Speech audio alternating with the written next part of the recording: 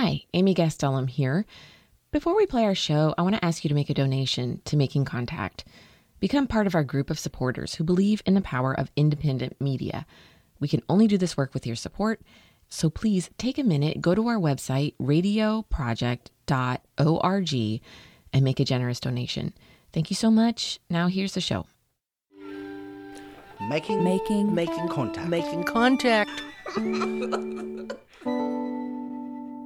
I'm Anita Johnson, and this is Making Contact.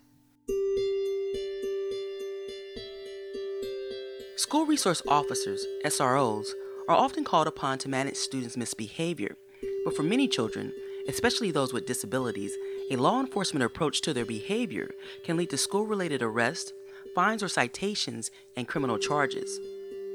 According to a report from the Center for Public Integrity and USA Today, schools refer tens of thousands of students to law enforcement every year. Black children and students with disabilities get the brunt of it. One group particularly impacted includes those with autism.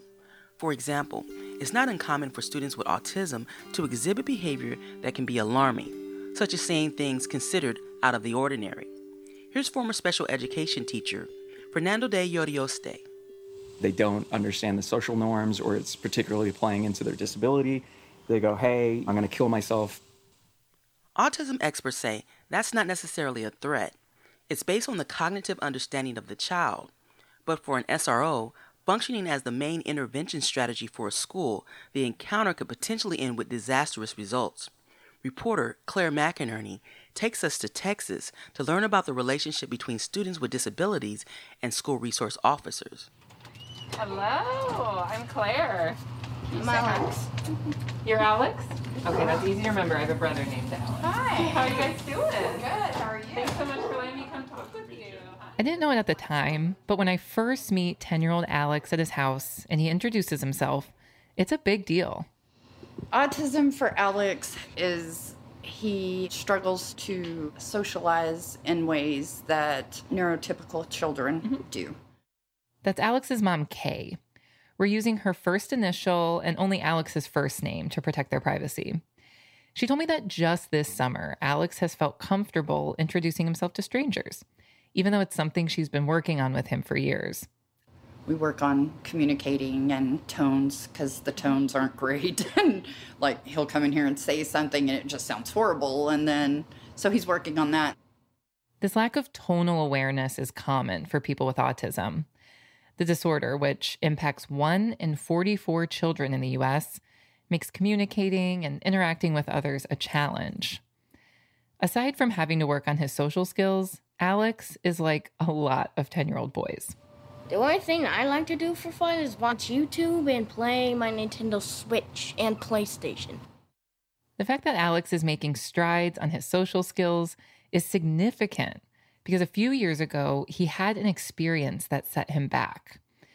And that's why I came to visit with him and his mom in Weatherford, Texas, a mid-sized city about 30 miles west of Fort Worth. This incident happened in November of 2019 at the public school Alex attended. He was in first grade at the time. A little after 11, the school starts calling me. There's an incident. They need me to come up there. It had been a tough semester so far for Alex. He was supposed to be getting special education services, which meant he spent a lot of time with special ed staff at his school. But Kay was starting to question their tactics. He had started coming home with bruises on his arms. Legally, school staff in Texas who are trained are allowed to hold and restrain students with disabilities. The law says that these holds and restraints can be used to prevent the child from harming themselves or others. And while the hold is happening, it must not hurt the child. Kay was starting to suspect that school staff were restraining her son much more than might be necessary. I understand he's difficult. I understand there's issues, but at no point in time should you grab a child so hard that it leaves marks on their arm. That's what Kay was thinking about when she got the call about an incident at school. So she sped from her office in Fort Worth back to Weatherford. When she gets to the school, he's naked. He's in a seclusion room. He has peed on the floor. He's potty trained, by the way. And I walked in, and he's swinging on him. This kind of outburst is intense, but not unusual for children with autism. Kay eventually calms Alex down and leaves the school to go work from home. She told the school to call her if anything else happened. Later that afternoon, I go to pick him up at 3:20. I'm there at 3 o'clock. Nobody brings him out. And so I get out of my car, and that would be when the school resource officer let me into the school to tell me there had been an incident. the incident was Alex, a 7-year-old kid with autism, who already had an outburst that day and was agitated, told his teacher he was going to kill himself. This is extreme language, but people who work with kids with autism say it's also common. When a child makes a statement about harming themselves or others in school, staff is supposed to do a threat assessment to determine how credible the threat is. Kay is adamant that the school didn't give her son a fair assessment. I was mad. I was yelling, call his therapist. He's not suicidal. I was like, bring me Alex. He explains they're going to put him on a 72-hour psych hold, that he's going to be transported to Cook's Children's Hospital for suicide. They wouldn't listen. Whether a child has autism or not, if they're threatening to kill themselves at school, the proper procedure is to have the student evaluated by a school counselor or mental health professional. So Kay was upset that the school resource officer got involved. We reached out to the Weatherford School District for comment on their SRO procedures, but didn't hear back. They wouldn't bring me Alex, and they threatened to arrest me. They threatened to arrest him. Everybody was going to jail that day. I asked to drive him if they wanted to do the assessment, let me drive him to Cook's. Nope, can't do that either. It had to be in a police car, and they did.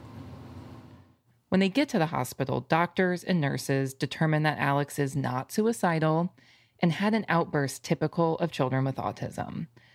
Kay says this incident was traumatic for Alex and her. It changed his view of school and safety around adults. And it made her wonder if her son was safe at school.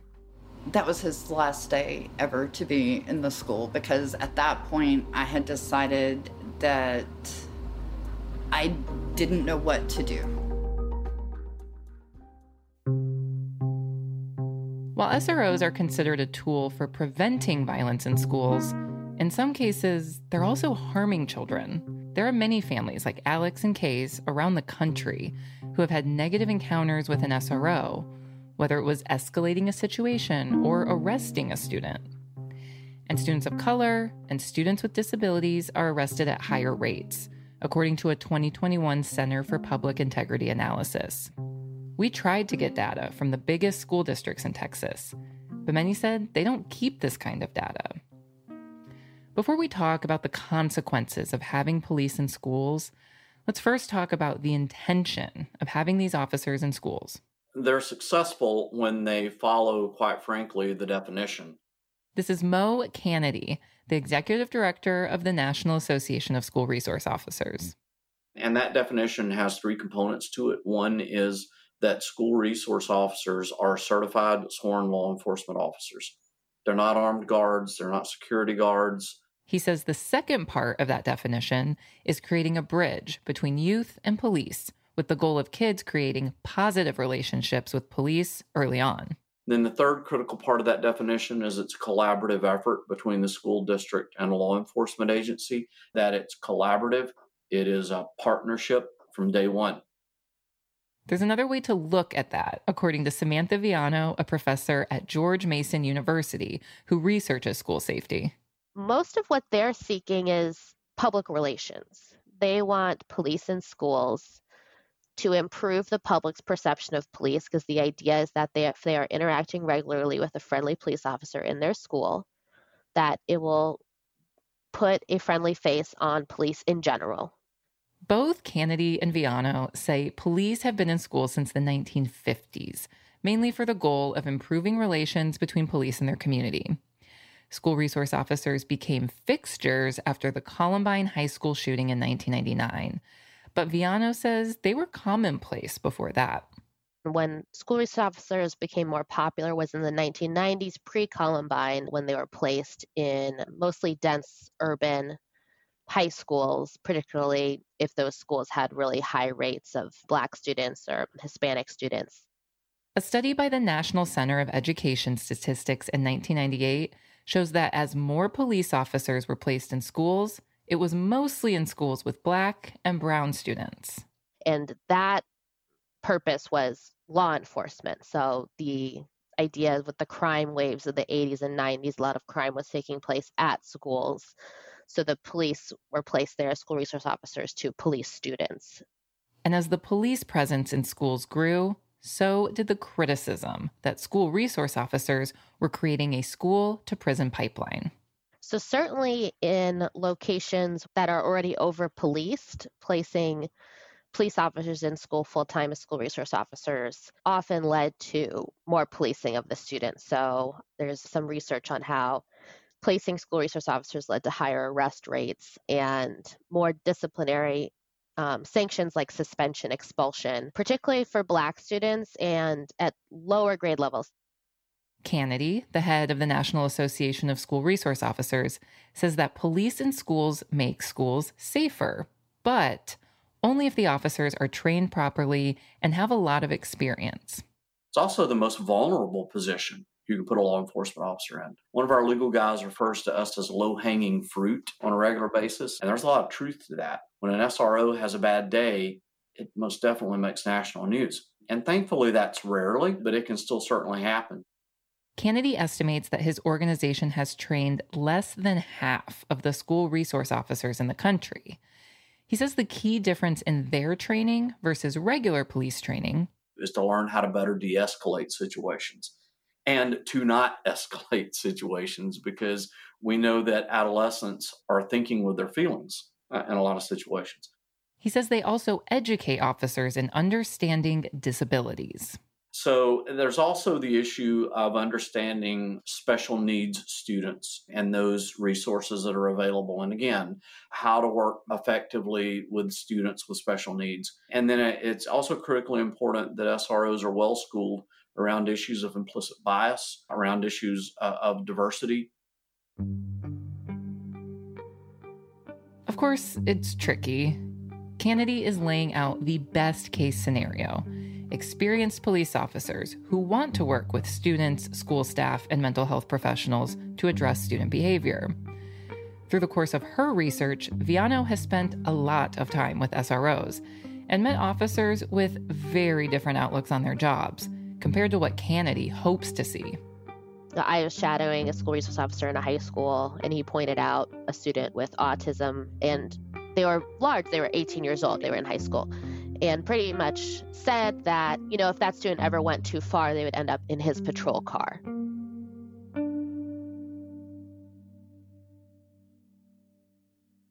Fernando de Yorioste is a former special ed teacher who lives in Austin.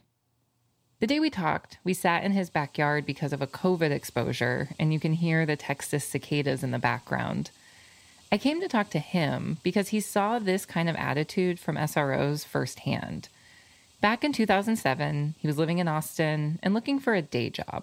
So I was a musician at the time, and some of my musician friends were substitute teaching. And so I got into that because it's very flexible.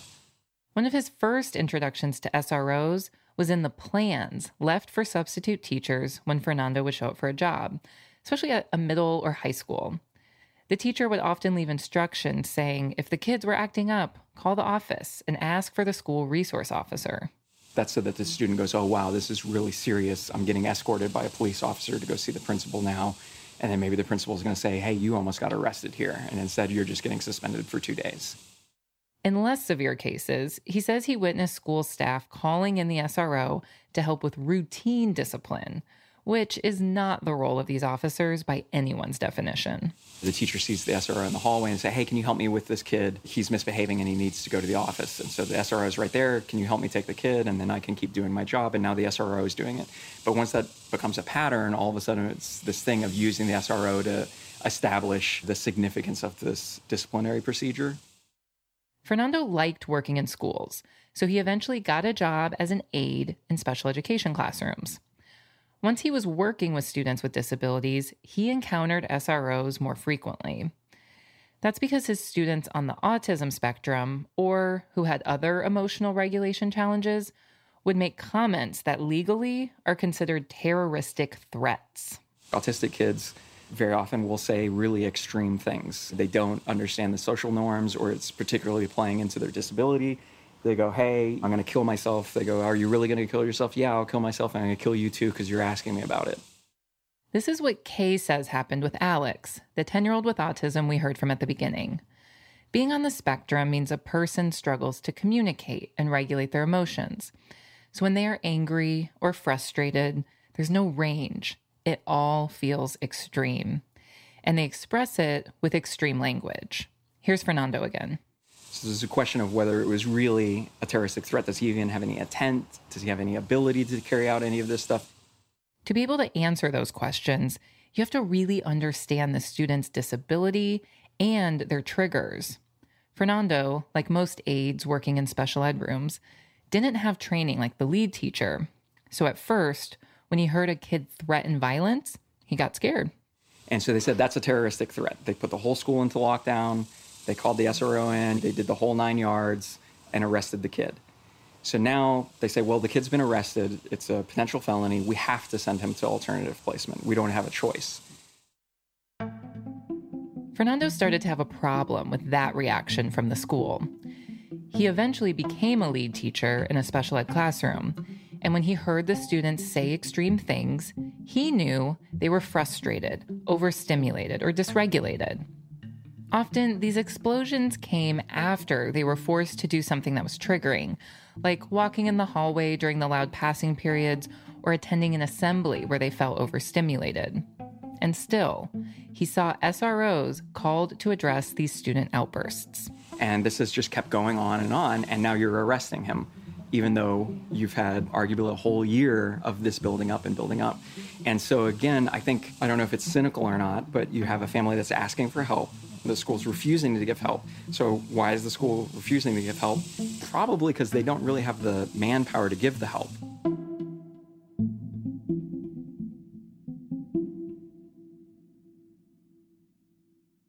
Fernando says he started to become jaded about the attitude that it might be easier to get these kids to leave than try and help them manage their complex emotions. All school districts are required to have an alternative school to send students who are struggling to learn at their main school. Fernando saw a lot of his special ed kids sent to DAEP, the alternative school.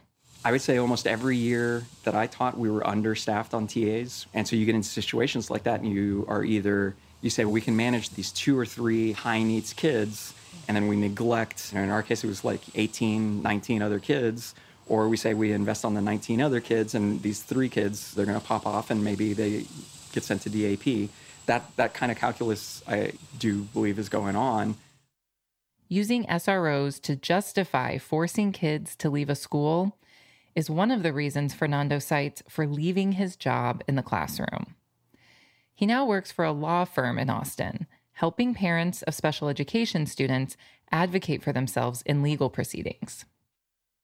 Right before he left the classroom, there was one incident with a student and an SRO that left a deep impression on him. When one particular student was in early elementary school, Fernando says he was diagnosed as having a severe cognitive disability and was put in a classroom with other students with intellectual disabilities. But then in 7th grade, Fernando started noticing that might no longer be the case. So he wasn't intellectually disabled. So he had autism, and he became selectively mute in 2nd grade, and he just stopped talking. And he didn't start talking until 7th grade. When the student started talking, everyone realized he was incredibly smart, knew multiple languages, and should not be learning with the students with intellectual disabilities. He could return to a general education classroom if he got the right support. But when he came back to school in 8th grade, the school didn't set up any of those supports. The entire special ed department was severely understaffed that year. So this student toggled between being in a special ed class that wasn't right for him and a general ed class that he wasn't prepared for. Then one day of that student's 8th grade year, Fernando says the student had a meltdown. He assaulted me in a classroom. He was trying to get out of the room. It wasn't a safe situation. I wasn't containing him, but I was blocking him from the door. And so he struck me, and then he smashed a pot and threatened to kill himself. Fernando needed more people to help him de-escalate the situation, and the SRO was one of the people called. And they came up to me and they said, "Do you want to press charges on the student?" And the SRO was basically like, we don't care. We'll do whatever you want to do. If you want him arrested, we'll arrest him. If you don't, we won't. In a matter of moments, Fernando had to decide if he would press charges and potentially get this 8th grader charged with assault. And my thought process was, I have to decide fairly quickly what I want to do. And I said, I don't think these parents understand what's going on with their kid. I've had the meetings with them. Fernando says as he made his decision, he was also considering that the school was actively taking away services from the special ed team. They're making us take things away from the kids. I know this. So probably better that he gets arrested now and something happens now than when he's 18. Because at that point, he's 14. And so I said, I think he needs to get arrested. Fernando says he was processed as a mental health case within the juvenile justice system. So he ended up getting wraparound services through that. Going through that process really highlighted that, it was just sheer luck that I think it worked out well for him. His parents didn't have any of those resources. Fernando felt the parents didn't have enough money or knowledge about how to help their kid, and the school was definitely not providing the right services. So he took a gamble by letting the kid enter the criminal justice system. And in this instance, it actually got the student the help he needed. But in his current role as an advocate for parents, Fernando is seeing that the poor treatment of students with disabilities he saw at one middle school is actually a systemic issue across Texas. So I think a lot of people don't realize how many settlements their school district is paying out for things that they didn't do on the front end. According to figures provided by Fernando from the law firm where he works, in the last year and a half in Texas, there were 550 requests sent to the courts for mediation between the families of special ed students and school districts. This means 550 lawsuits didn't go to trial and settled out of court. Fernando says he views the role of SROs differently since he left teaching. His experience taught him that not only do SROs often see students as criminals, but the schools are relying on them too much to handle discipline issues. Sitting there just saying, hey, when you're ready, if it goes too far, I'm going to just pop that kid. I got the cuffs right here. That's really what that situation was, as opposed to, say, the counselor coming in and saying, hey, I'm going to help de-escalate the situation. Let's talk to the kid.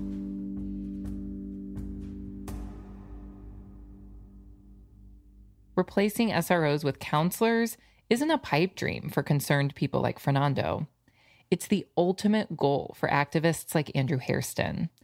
He's the director of the Education Justice Project at Texas Appleseed, an organization that advocates for more just policies for Texans. But if you have those folks embedded in the school campus, providing support for teachers and young people, and taking away one of the many responsibilities that teachers are asked to take on in this moment, then you're just continually transforming the culture of the school and creating space for when things do go awry, as they sometimes will, then you have adults who have authentic relationships with these kids who can say, look, I know you're acting out right now, but look at me. We're going to get through this together. The Texas legislature has recently passed bills addressing policing in schools. One passed in 2019. They explicitly stated that school police officers should not be involved in routine discipline in Texas classrooms. Hairston says these bills don't go far enough because making policing better in schools means sending police less frequently to deal with student behavior. Students with special needs often have a legal document filed with the school called an Individualized Education Plan, or an IEP, that outlines how educators should work with them. For some kids, IEPs call for a one-to-one aid or time with another special ed teacher. And often, it's money that prevents schools from meeting those IEP requirements. Hairston says where the money is spent is where the improvement will be seen. Look to the school policing budgets that you have in place at the district level and say that even if we took a percentage of the funding away for school policing in this moment and dedicated to having enough TAs in place to meet the terms of IEPs across the state, then we would have a meaningful, tangible transformation. But that is unlikely to happen anytime soon. The Texas legislature is not talking about removing officers. Instead, schools might welcome more SROs.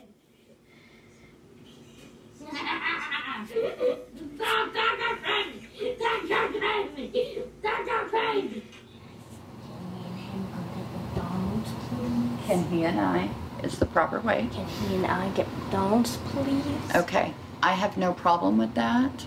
If you and your brother would like to go to McDonald's, but you're going to have to wait a minute. Well, then he will come. At his house in Weatherford, Texas, Alex isn't too shy to tell me about his dog and interrupts our interview to ask his mom, Kay, to take him to McDonald's. It seems like typical 10-year-old behavior. But to his mom, this is a massive change. The kid you see now has only come out of his darkness 3 months ago. So now he laughs and he jokes. He's interacting with people. Kay says after the incident at the school where he was restrained, put in a police car, and taken to a hospital, Alex's behavior at home dramatically changed. He used to wake me up by laughing, and that went away. And from there, it became loud, screaming, help me, that they were hurting him, and these are things he screams at the top of his lungs.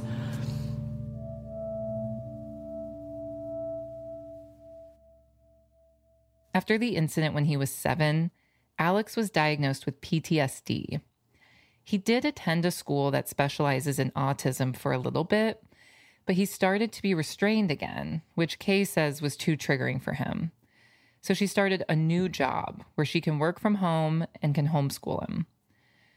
While she disagrees with how SROs are involved with discipline issues for students with special needs, she believes in the goal of putting police in schools to create better relationships between kids and police. So I actually want to be pulled over so he can see how the interaction should be. Write a note, tap on my phone. Please make this positive for my son who views police differently. Not all policemen are good. Not all of them are bad, though. And he needs to be able to form an opinion outside of, hey, they take little kids and try to lock them in a hospital. The bigger issue of how to improve police interactions in schools is out of Kay's hands. Now that Alex is doing better with his PTSD, her goal is to get him to interact better with adults and strangers, something he's struggled with since the incident.